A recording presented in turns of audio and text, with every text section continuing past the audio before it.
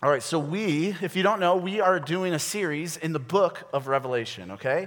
We're too confident as a church, and so we are doing a series in the book of Revelation. And the section of Revelation that we are in this week and last week is a particularly intense section of Revelation. The imagery in it is really intense imagery, and what's in communicating is very intense in all sorts of ways. So we were in the 7 seals last week, opening the 7 seals. We opened 6 of them. We'll get to the 7th today. And this week we're in the famous 7 trumpets, okay? And what we saw with this imagery, how I kind of described it is, it's kind of like getting on the boat in the original Willy Wonka movie, okay? If you haven't seen the movie, go back, watch the movie. But it's just, you get lots of images, they're overwhelming, and it's for some of us, it's like that's where we kind of don't want to keep reading Revelation. And so I would just say this, there are a lot of beautiful things about God and what he's communicating through these sections that are really intense, and I would just encourage you to keep at it. Here's my other encouragement, not to sound like self-aggrandizing or something, but I would say go back, listen to the sermon from last week. Because in the book of Revelation, there are these 3 sets of 7, what we learned last week. There are 3 sets of 7 in the book of Revelation, and they're all connected to each other. And last week we started with the first set of 7, the 7 seals, and we gave an introduction to how to understand these 7 seals. And we gave we spent a lengthy amount of time talking about that. And so that's why I say, hey, go back. If today you're kind of like, okay, this part was confusing or that was confusing, I would just say, hey, I probably can't cover every single thing I'd want to cover every single week. And so just go back, listen to that. It gives a good introduction to what these 3 sets of 7 are. But I want to summarize a little bit of what we talked about last week. And so here's what we learned, is there in the book of Revelation, there are these 3 sets of 7. There are the 7 seals, the 7 trumpets, and the 7 bowls.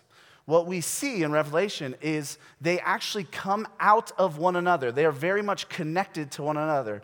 Out of the 7th seal comes all 7 trumpets. Out of the 7th trumpet, there's some imagery in an interlude, but then the angels come over and bring the 7 bowls. And this is how the imagery in Revelation works. They're all connected.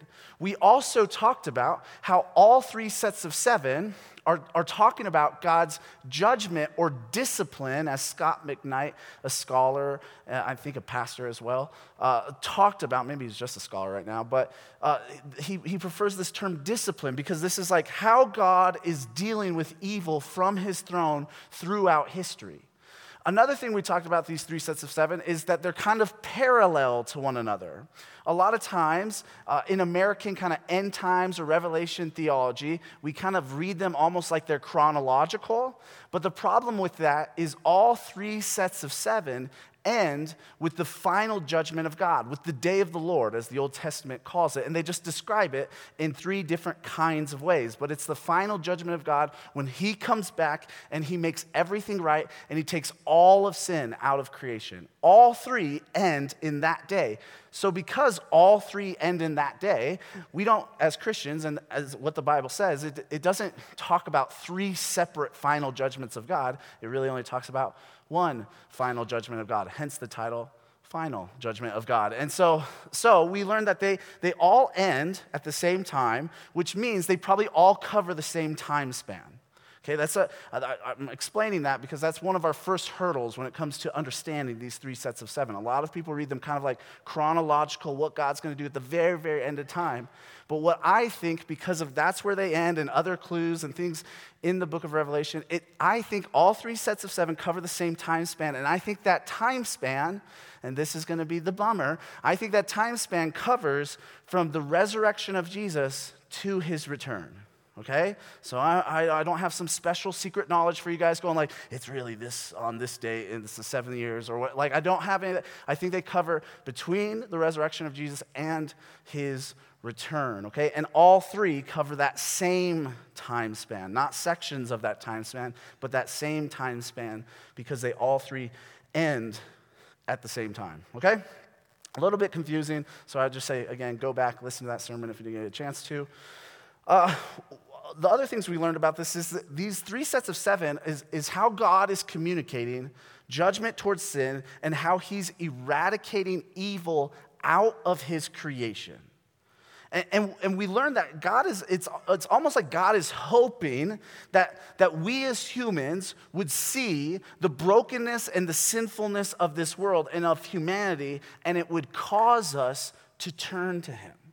That we would see those things, look at it and go, this is disgusting. Like, this is bad. We don't need this. Is not right. We need to turn to God, who is all goodness, all rightness, and all that. And so last week in particular, we talked about 3 of the famous images in chapters 6 and 7. But one of the images we spent a lot of time on is the imagery of the 4 horsemen. And the 4 horsemen point to this fact that part of how God judges and disciplines and eradicates evil out of history is he seems to just let humans be humans.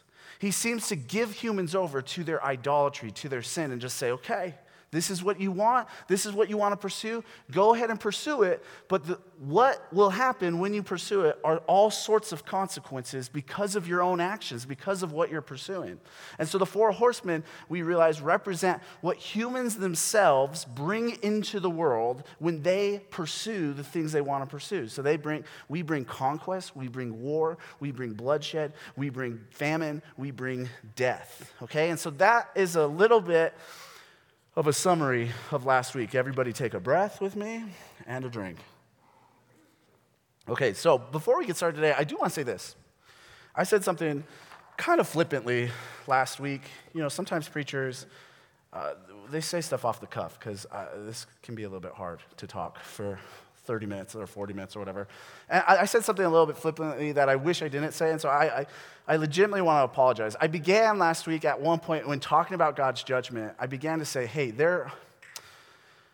if you're excited as a preacher to talk about God's judgment, you really shouldn't be. But the way that I said that, I said it a few different ways, but one of the things that I said is, if you have a preacher who's excited to talk about God's judgment, find a new church. Like, that's what I said last week, okay?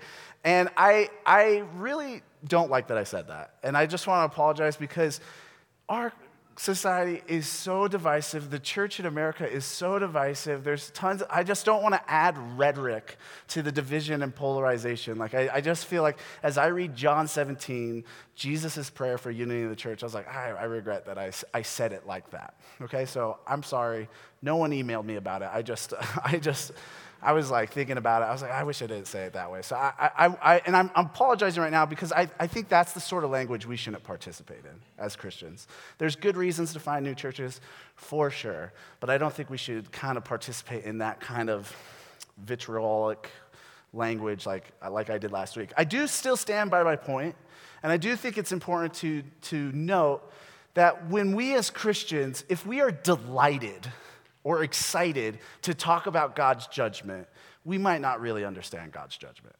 And that's kind of the point. That is the point I did make pretty explicitly, but I do stand by that. If you really understand God's judgment, it's probably not something you should be delighted to talk about and preach about. But on the flip side of that, my guess is most people in this room, they're never excited to talk about God's judgment. For me knowing you guys and for me knowing myself, I think most of us are like, let's not talk about that. Let's avoid that conversation. And I know why. It's because all of us in this room at some point in our life have experienced judgment from somebody or discipline or wrath, and we remember what that feels like. Right? Like, we remember when someone was mad at us or judged us or said judgmental things or accusatory things. We remember how that feels, and we remember those feelings. And then when we get into these sections in the book of Revelation that kind of talk about God's judgment, God's displeasure with sin in the world, those same feelings come up. Because some of us can even go a step further and go, man, I'm culpable in this. Like, I add sin into the world with my own life. And because of all that, I think most of us don't like talking about God's judgment, thinking about God's judgment, reading about God's judgment. Like, we avoid it at all costs. And so when we get into chapter 6, like last week, and chapter 8 that we'll be in today, where we see God's displeasure with sin in the world and him dealing with it, those same kinds of feelings come up and creep up and make us not even want to think about it or read about it. So here's what I want to say. Here is what is amazing about the section of Revelation that we are in today. We will see that God is serious about sin. It's hard to get around that fact in the book of Revelation. God is serious about sin. He does not want sin in his creation. But we will also see how big his love and his mercy for his creation and for humanity is. In fact, we're going to be in chapters 8 through 11 today, a large section. I think the kind of the climax and the point of this section is God saying, no, my love and my mercy is bigger than you think.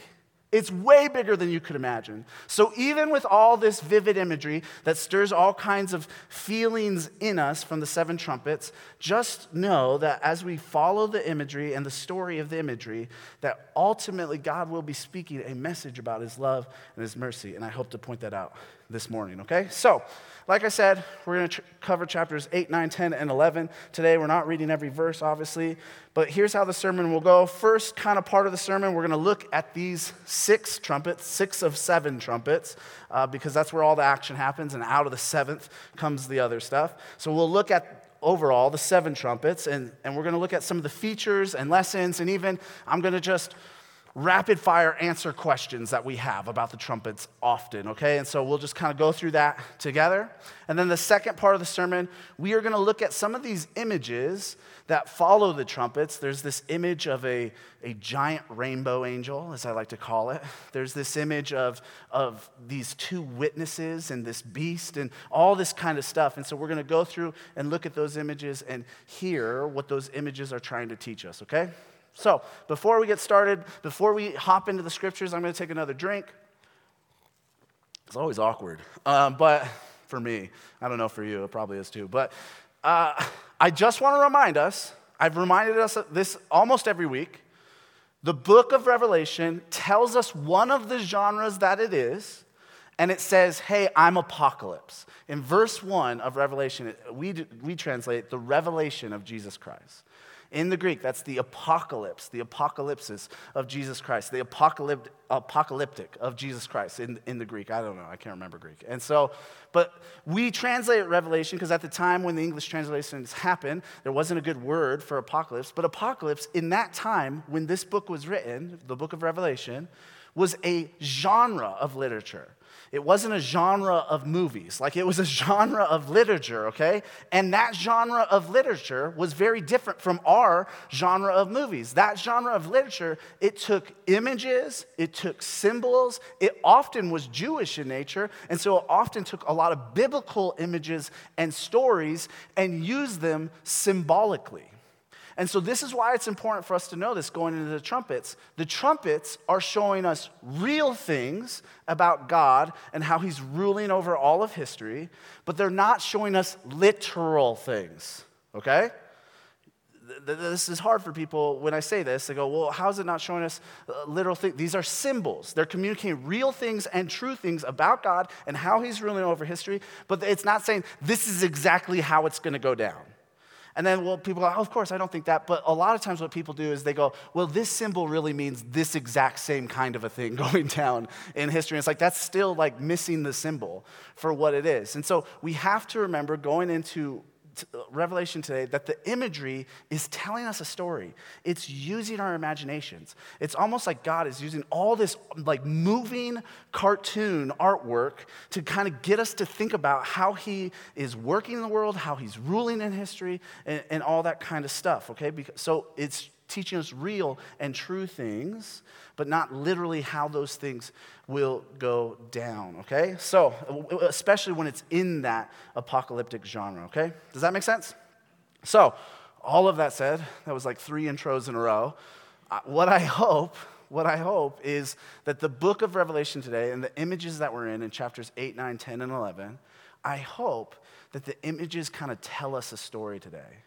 Here's what I've personally loved about studying Revelation the last year or so, however long I've been studying it for the series. I've begun to, in my mind and my imagination, it's begun to do what the book of Revelation is trying to do. It's trying to get you to imagine these things and think, okay, what is God communicating through these vivid images and symbols? And so I think chapters 8, 9, 10, and 11 in particular kind of go like, look at this story of images and what does that mean? And so that's what we're going to do. We're going to try to do that, but I'll be honest, you're going to get a lot of sidebar theological commentary because especially in the trumpets, there's all kinds of ways people have used these trumpets in weird ways and all that. So all that being said, let's hop into it. We're going to start in chapter 8. I think I have an eyelash in my eye. I apologize. Satanic attack on me right now. Right in front of you. Cast it out. So if you see me mess with my eye, it's still happening. So chapter 8, we're going to see what leads up to the trumpets being blown. And I think this intro is really important for us. So chapter 8, verse 1, I'm going to read the first 6 verses. Here's what it says. When the Lamb opened the 7th seal, there was silence in heaven for about half an hour. Then I saw the 7 angels who stand before God, and 7 trumpets were given to them. And another angel came and stood at the altar with a golden censer, and he was given much incense to offer with the prayers of all the saints on the golden altar before the throne. And the smoke of the incense with the prayers of the saints rose before God from the hand of the angel. Then the angel took the censer, filled it with fire from the altar, and threw it on the earth. And there were peals of thunder, rumblings, flashes of lightning, and an earthquake. Now the 7 angels who had the 7 trumpets prepared to blow them. Okay, so this week in chapter 8, we got to the 7th seal open. And if you don't know that image, it's like a wax seal that was put on a scroll by a king so they knew who it was coming from, not the fun aquatic animal, okay?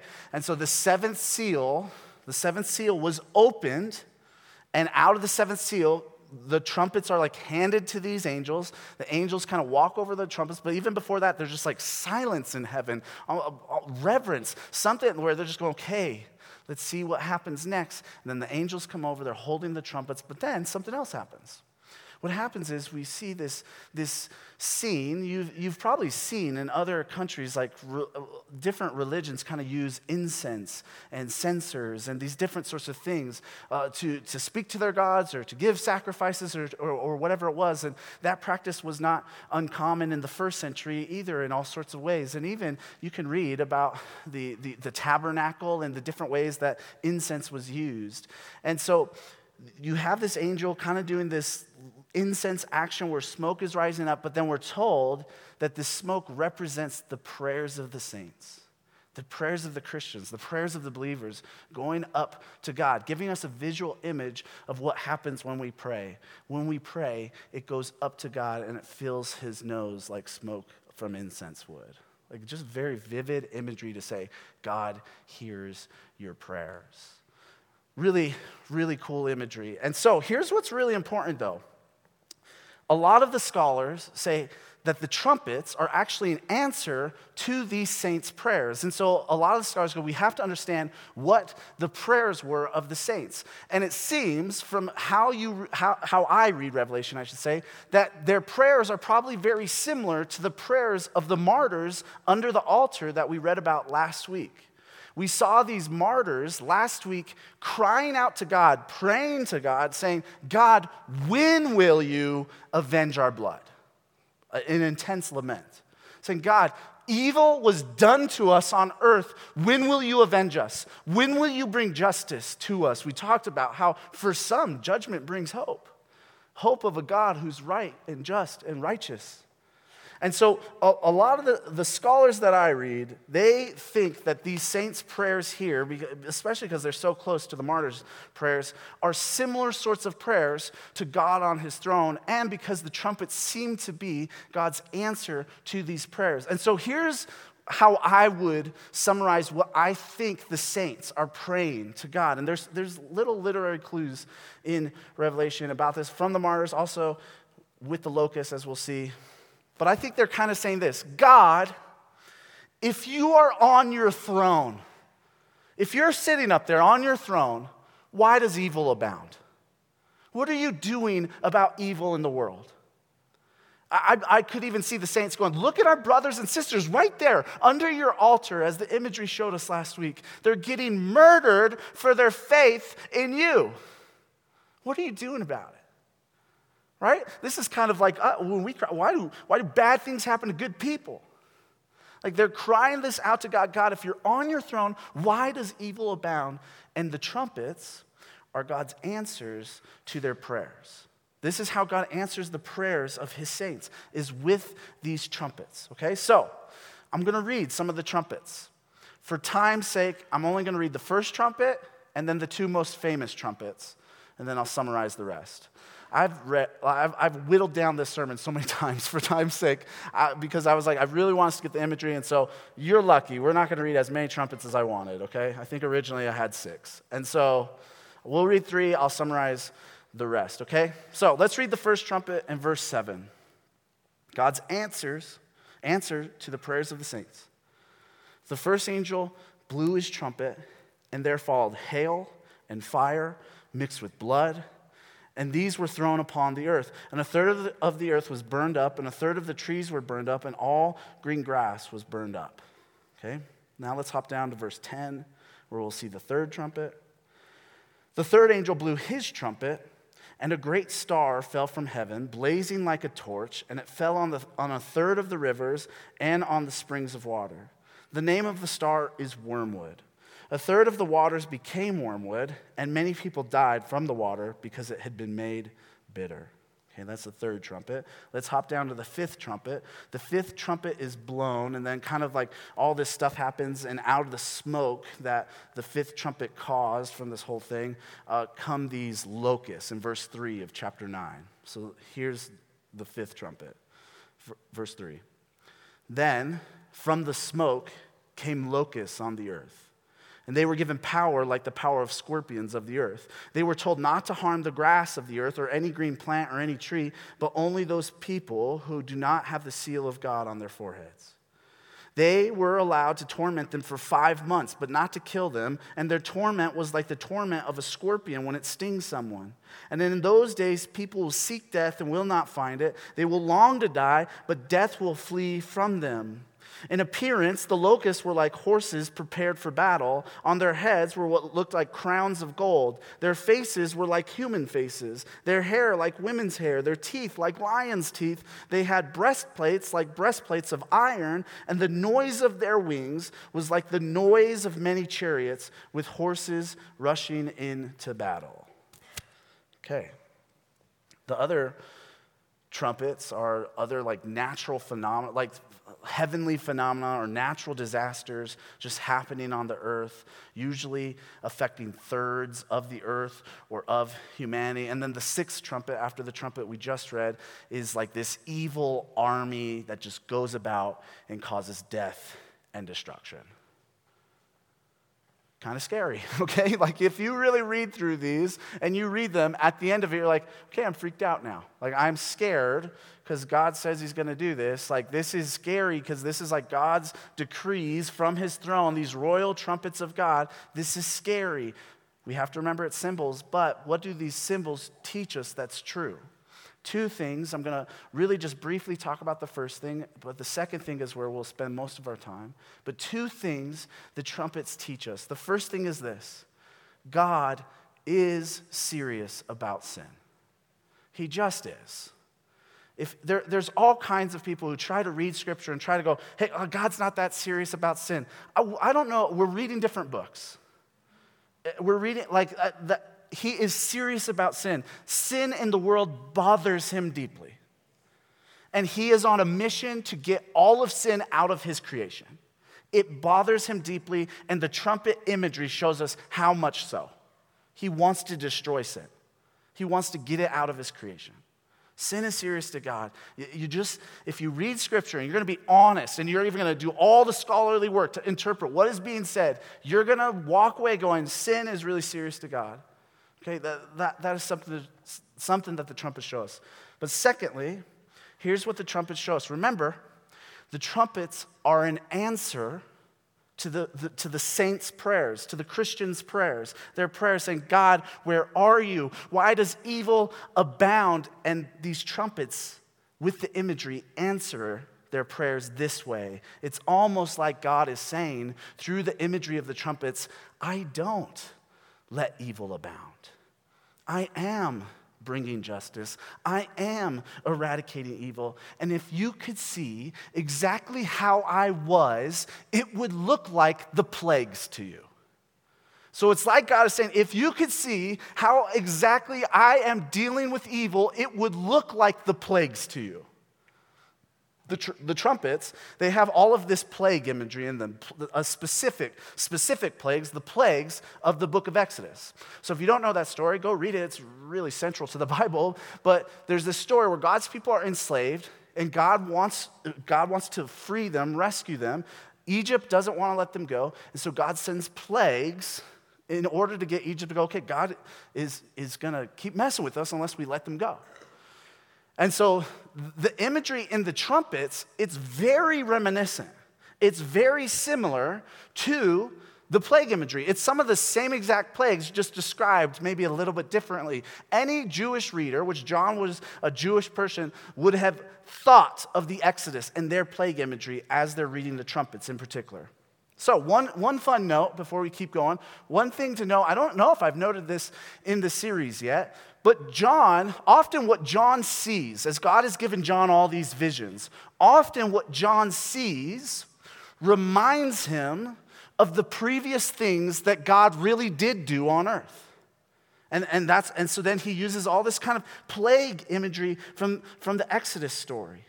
And even we read a lot about the locust. The locust is plague imagery from the Exodus story, but it's also plague imagery from something that happened in the book of Joel, part of the Old Testament as well. So this happens a lot in the book of Revelation. The way that John sees something, or the way that God shows John something, is with the same imagery of God's actual work in events previously in history to John's time, as we can see recorded in the Bible. And so John, a lot of times, takes that same imagery, writes it down, uses it so we can be thinking of those stories. This is huge in the book of Revelation. Some scholars are like, this is the key to understanding Revelation, is understand how often John is doing that with Old Testament stories and imagery and symbols. So even like the time frames and the numbers that John uses, a lot of times the time frames and the numbers themselves are numbers and time frames from other Bible stories.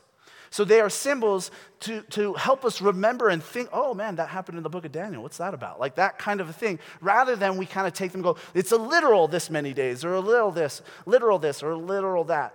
John is using apocalyptic, he's being an apocalyptic writer of scripture by using these symbols because he wants to hearken back to those various stories. So with the plague imagery here, and the cry of God's people saying, God, what are you doing about evil in the world? God's answer is, if you could see what I was doing about evil in the world, it would look like the Exodus plagues to you.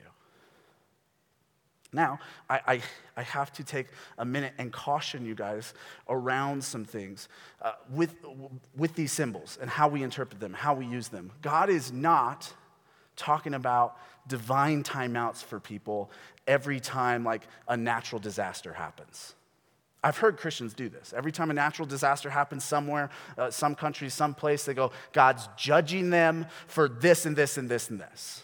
That's not what the imagery is trying to communicate. But it is communicating how serious sin is to him, and that if we could see exactly how he is bringing justice into the world and dealing with evil, it would look like the Exodus plagues to us. Okay? So that's the trumpets. God saying, I am dealing with sin, I am dealing with evil, and if you could see it, it would look like the Exodus plagues to you. That being said, the trumpets are where the end times theologians of our day love to come up with all kinds of ideas. So we read the trumpets and we go, I got questions. I read the trumpets, I go, I remember hearing it this way, and that seems like a pretty good interpretation. Why is that not the case? And so what I want to do is I just want to kind of rapid fire through some of the questions that come up when you read the trumpets, okay? Rapid fire as best I can. So one question you might have is, okay, what's up with all the thirds? God's just smiting a third of everything. Third of this, third of that, third of these people, third of boats, like third of everything. So I grew up hearing that's just what God's going to do at some point, okay? At some point in time, just boats gone, a third of them. Like that, like God's going to do, that's what I grew up hearing. But that sort of interpretation forgets that even the numbers in the book of Revelation are symbols to communicate things. And so, what is 1/3 trying to communicate in these trumpets? It's trying to communicate this, that God's judgments and disciplines have a limit, and they're only partial. That God's judgments have a limit and are partial. He's not going to do this to everything and everyone. He loves his creation too much to just totally wipe it out, right? That's the Noah story, right? Like he loves it too much to do that. And so the thirds are trying to communicate that there is a limit to God's judgment, okay?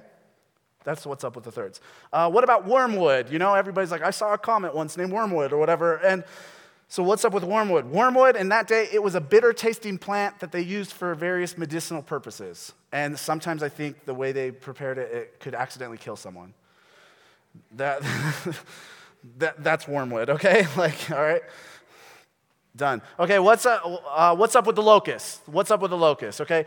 The locusts are one of the most famous images from the book of Revelation, thank you, Left Behind, but also because of God and John. When you read the locusts, this is some of the most descriptive, vivid, terrifying detail. I didn't even read all of the verses about the locusts. I missed the whole part about their scorpion tails. There's just a lot of imagery given to these locusts, and you just kind of go, what is going on here? What's up with them? How do you interpret them? Here, I've heard this growing up. These were the two things that I heard, okay? And I'm going to not believe these two things. But I heard that the locusts were helicopters, that God was showing John helicopters coming into some place. And John didn't have a word for helicopters. They didn't have helicopters back then, if you didn't know that. And so this is like his best attempt at describing what the helicopters that he saw. Okay, I heard that growing up. I also heard that there's just going to be, at some point, literal demon, human-faced scorpion locusts that enter the earth and just start stinging people that aren't Christians, and they're going to be like tortured for 5 months. Like that's the Left Behind take. And so these are the things that I heard about the locusts. But remember, and I'm going to say this 100 times probably in the series, the locusts are symbols. They are symbols. They're imagery to show us how fiercely God is dealing with evil, whether we see it or not. But that being said, you get left with questions about the locusts. So why 5 months? Well, 5 months might have been John's understanding of the life cycle of a locust. He might have said, oh, they live for 5 months. And so the 5 months, like the third, communicates that there is a limit to God's judgment, okay? Another question, why the human faces, the terrifying described human faces? Again, God is kind of teaching us what we went in depth with last week, that a lot of how he is judging the world is by letting humans just pursue what they want to pursue. Scholar Catherine Corey, she comments on the locust faces. I like what she says. She says, it's like God is reminding us that evil has a human face by putting a human face on the locust, okay?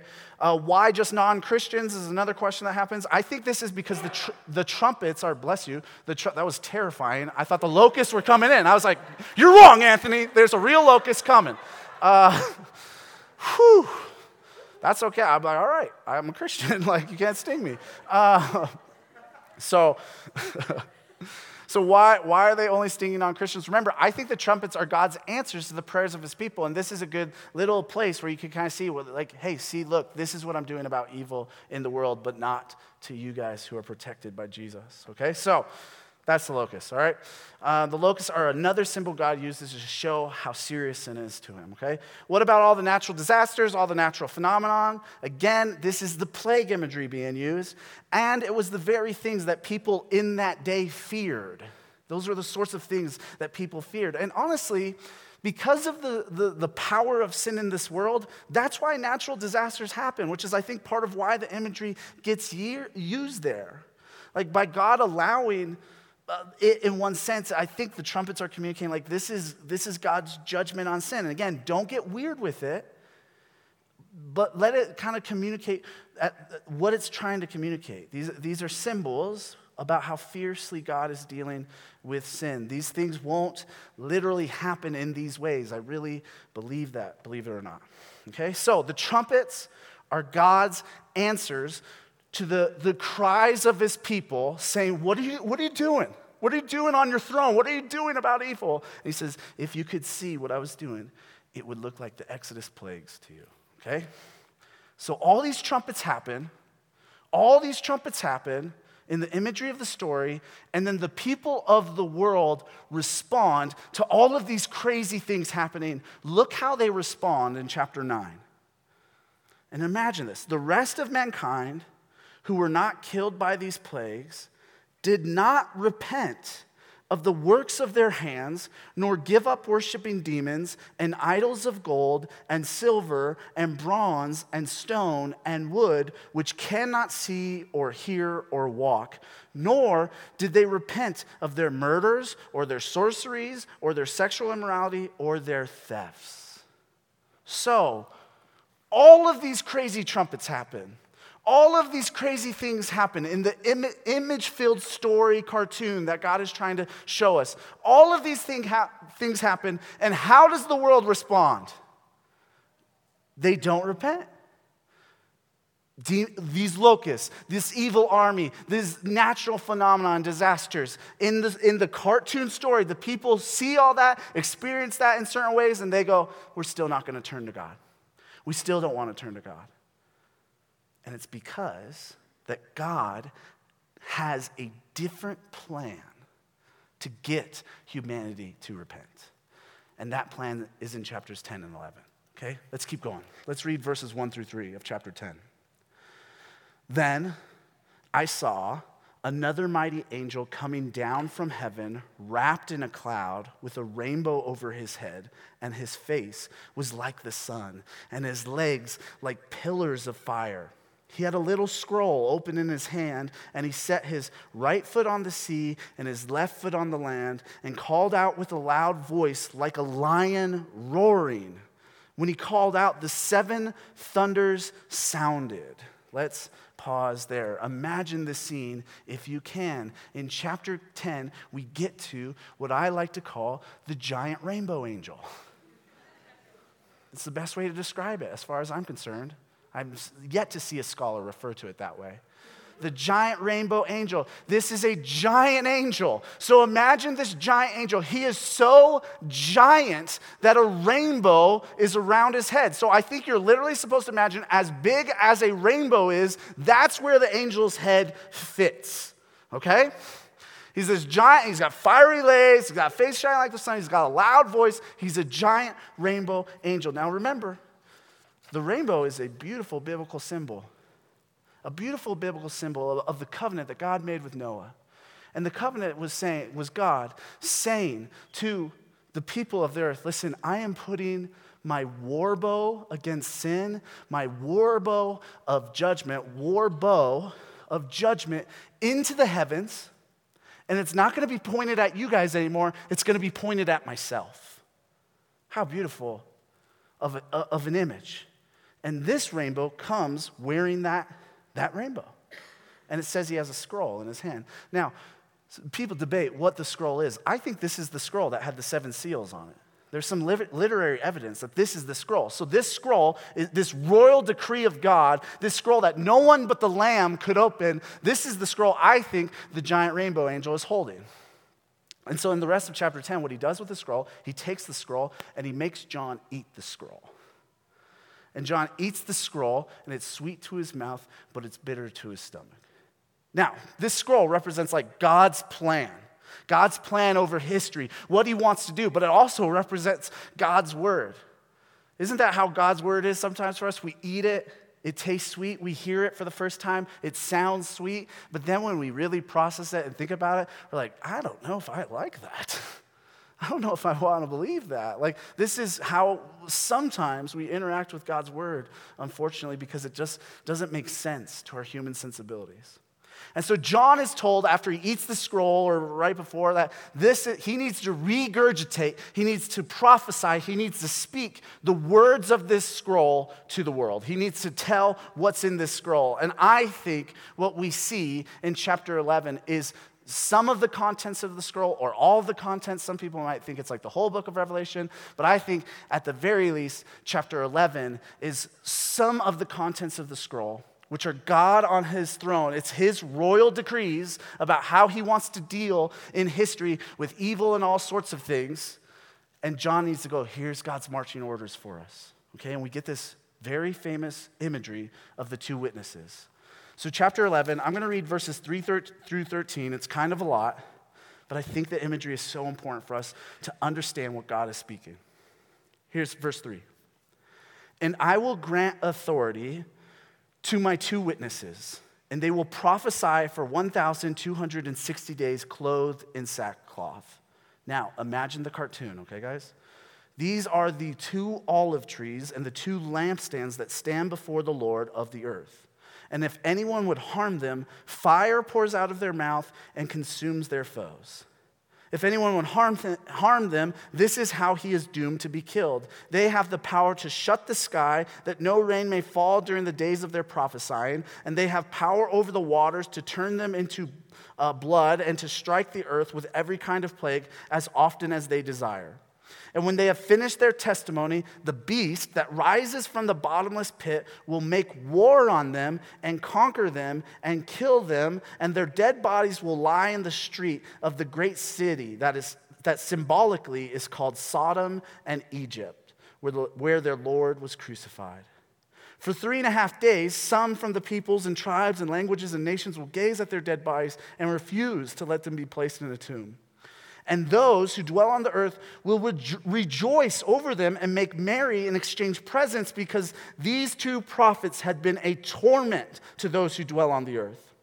But after 3.5 days, a breath of life from God entered them, and they stood up on their feet, and great fear fell on those who saw them.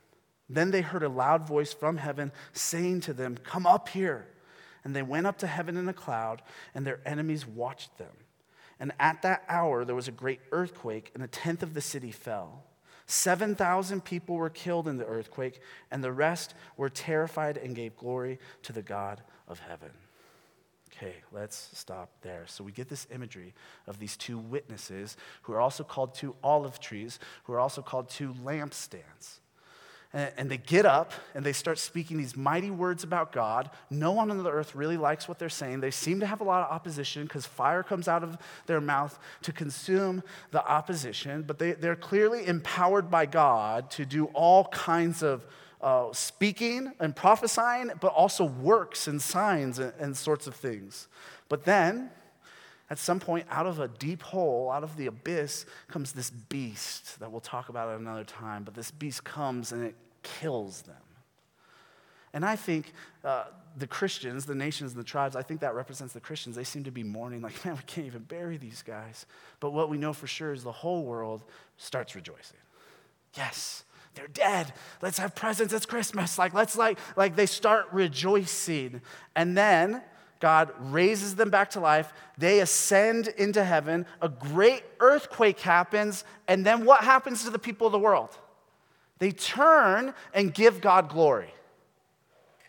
Just a chapter or two ago, people of God see all these great events, not the people of God, the people of the earth see all these great events, and they don't repent. Now, the people of the earth see these events, and they turn to God. They give glory to God. So how do we make sense of this story? What is this story that I think is on the scroll teaching us about God? Well, I grew up hearing, the main question is who are these two witnesses? Can't wait for these guys to show up, right? So I grew up hearing that it was going to be literally Moses and Elijah were just going to pop back up in Jerusalem at some point and just start preaching and being dragons. And that's what I heard growing up. Because part of that, too, is there's a lot of Exodus imagery in this chapter. There's a lot of Elijah imagery with the various things that he did while he was on the earth.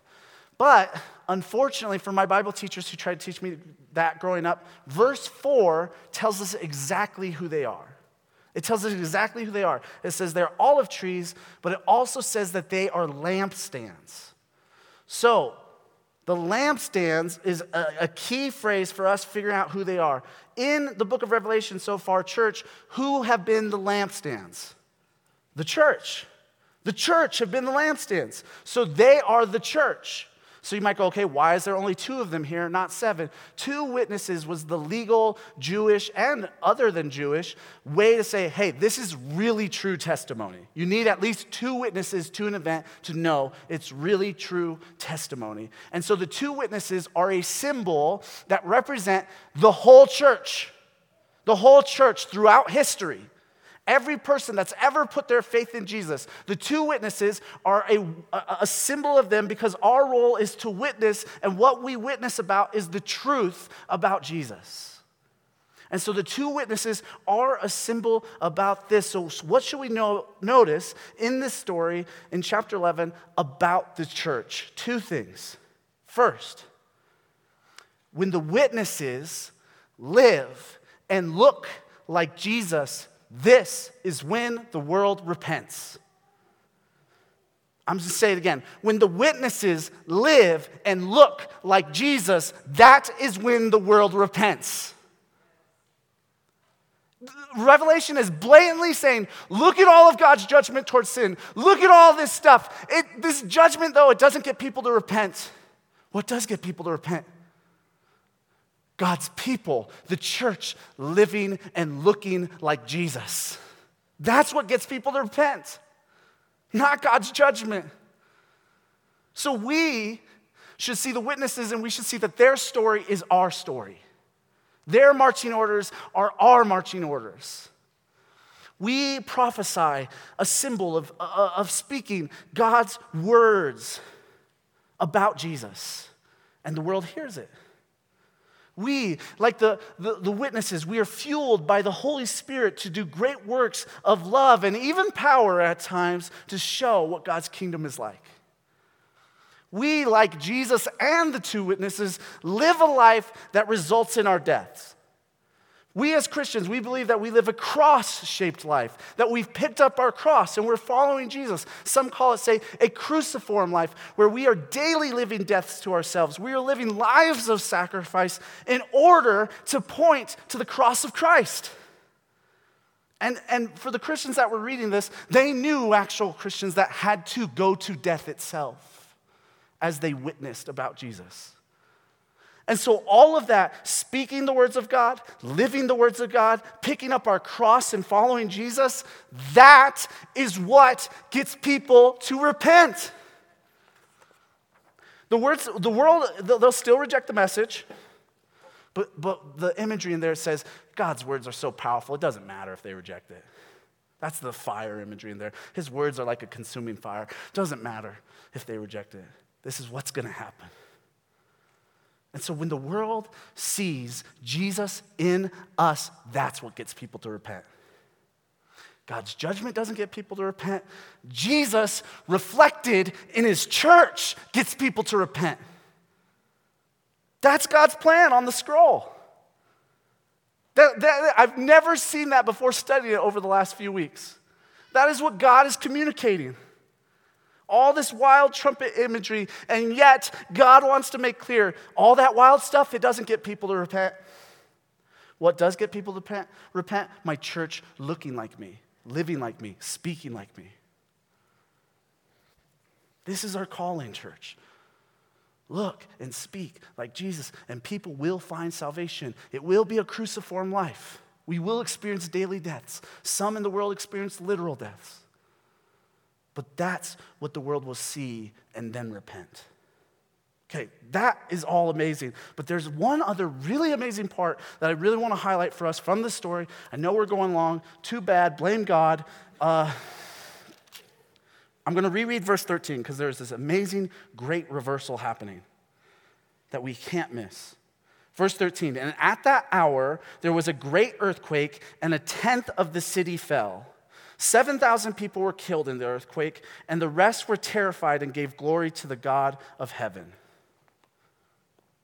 Okay, Remember how I said that John liked to use previous literal events in history of God to, in metaphorical ways, to speak about and talk about things that help us remember things, right? In this actual chapter, we read where even the city, Sodom and Egypt, are used symbolically. He flat out says, look, I'm using this symbolically to talk about Jerusalem, okay? And there's all this biblical imagery that he's been bringing in mind. The Sodom story, the Egypt story, Exodus story, Elijah stories. And then this verse 13 has notes of it. Here's the note of it. Here's one of the notes. In the Sodom story, there was this moment where Abraham was asking God, if there's just 10 people in that city, will you spare it from experiencing your judgment? If there's just 10. And unfortunately, there was not. So 100% of that city was devastated by God's judgment. And then there's some more Elijah imagery in here with the 7,000. If you remember the famous face-off that Elijah has with the prophets of Baal, where God brought fire down from heaven on Elijah's altar or sacrifice, or I don't know, I guess altar, where he was burning the sacrifice. It's noted that there's only 7,000 true Israelites, true believers in God, people that were not worshiping Baal in Israel at that point. But I'm not going to say it. I'm actually going to read this quote from N.T. Wright to show us this great reversal happening in verse 13. Here's what he says. We should not mistake the powerful impact of the symbolism in verse 13. When God judged Sodom and Gomorrah, he might have spared it if 10 righteous persons were found there. Now, however, only 1/10 of the wicked city is to fall, and 9/10 is to be saved. When God was judging Israel through Elijah, only 7,000 more were left who had not bowed the knee to the pagan god Baal. Now, however, it is only 7,000 who are killed, and a great majority will be rescued. Suddenly, out of the smoke and the fire of the earlier chapters, a vision is emerging. A vision of the Creator God as the God of mercy, grieving over the rebellion and corruption of the world, but determined to rescue and restore it, and doing so through the faithful death of the Lamb, and now through the faithful death of the Lamb's prophetic followers. A great reversal has happened because of Jesus. God says, I know there was a time when I took out 100% of a city, but now I'm only taking out 10%. I know there was a time when there was only 7,000 true believers in me. Now there's only 7,000 who will be judged. This is beautiful. God is trying to say with this imagery, I am more merciful and loving than I am wrathful. Maybe you don't believe me. Let's go back to those thirds. Here's what's really interesting. The thirds were kind of used in the other apocalyptic pieces of work in that day, but they were used a little bit differently. In that day, you could take something like the Sibylline oracles, another apocalypse of sorts, and they would often talk about what God would do, and they would say, it's going to be 2/3 of humanity that are killed. And so 2/3 became this popular way for the Jewish people to talk about how God's judgment will look. And yet here, God says, no, actually, it's only 1/3. God is not only saying, is he so merciful and loving beyond what we can imagine? He's like, I'm more merciful than you think. That is incredible. I never thought I'd get into the book of Revelation and see that the imagery is blatantly saying, God saying, hey, I want to use my church to show how loving and merciful I am. He is serious about sin, but he wants to communicate his mercy and his love even more, I think. This is what God's been saying since the Exodus. Just go back and see what he says about himself. His judgment and justice is there, is full and total, but his love and his mercy is bigger. And that's what he wants us to see. And so here, there's 4 things really at the series that I said that Revelation wants to do. It wants to disciple us into all sorts of things, but 2 of those things is to disciple us into witnesses and worshipers. Take up your calling, church, from the book of Revelation as witnesses. Live and speak like Jesus, and that is what will turn people to God. And then, church, look at what God himself says in Revelation, that he has far more love and mercy than we think, and even, indeed, that he prefers to give out and worship him for it. And the slaughtered lamb, Jesus, is what makes that possible. All of those trumpets, in one sense, Jesus took on the cross himself. And through the resurrection of Jesus, we see this love and this mercy. And so, worship this God full of mercy. Witness about how he's extended that mercy to you and to me. Amen, church? Amen. God, thank you for this. Thank you for your love. Thank you for your mercy. Thank you for your kindness. It is truly incredible to me that this is like how you want to communicate. Repentance will come about. It's truly incredible to me that you want to make known that the way that you're just far more merciful than we think. God, we love you. We need you. Help us to see this imagery. Help it to give us our marching orders, but help it to make us worshipers of you. And out of the worship in our heart, worship in our souls, worship in the totality of us, may we be the sorts of witnesses that you've called us to be and created us to be. God, we love you and we need you. Amen.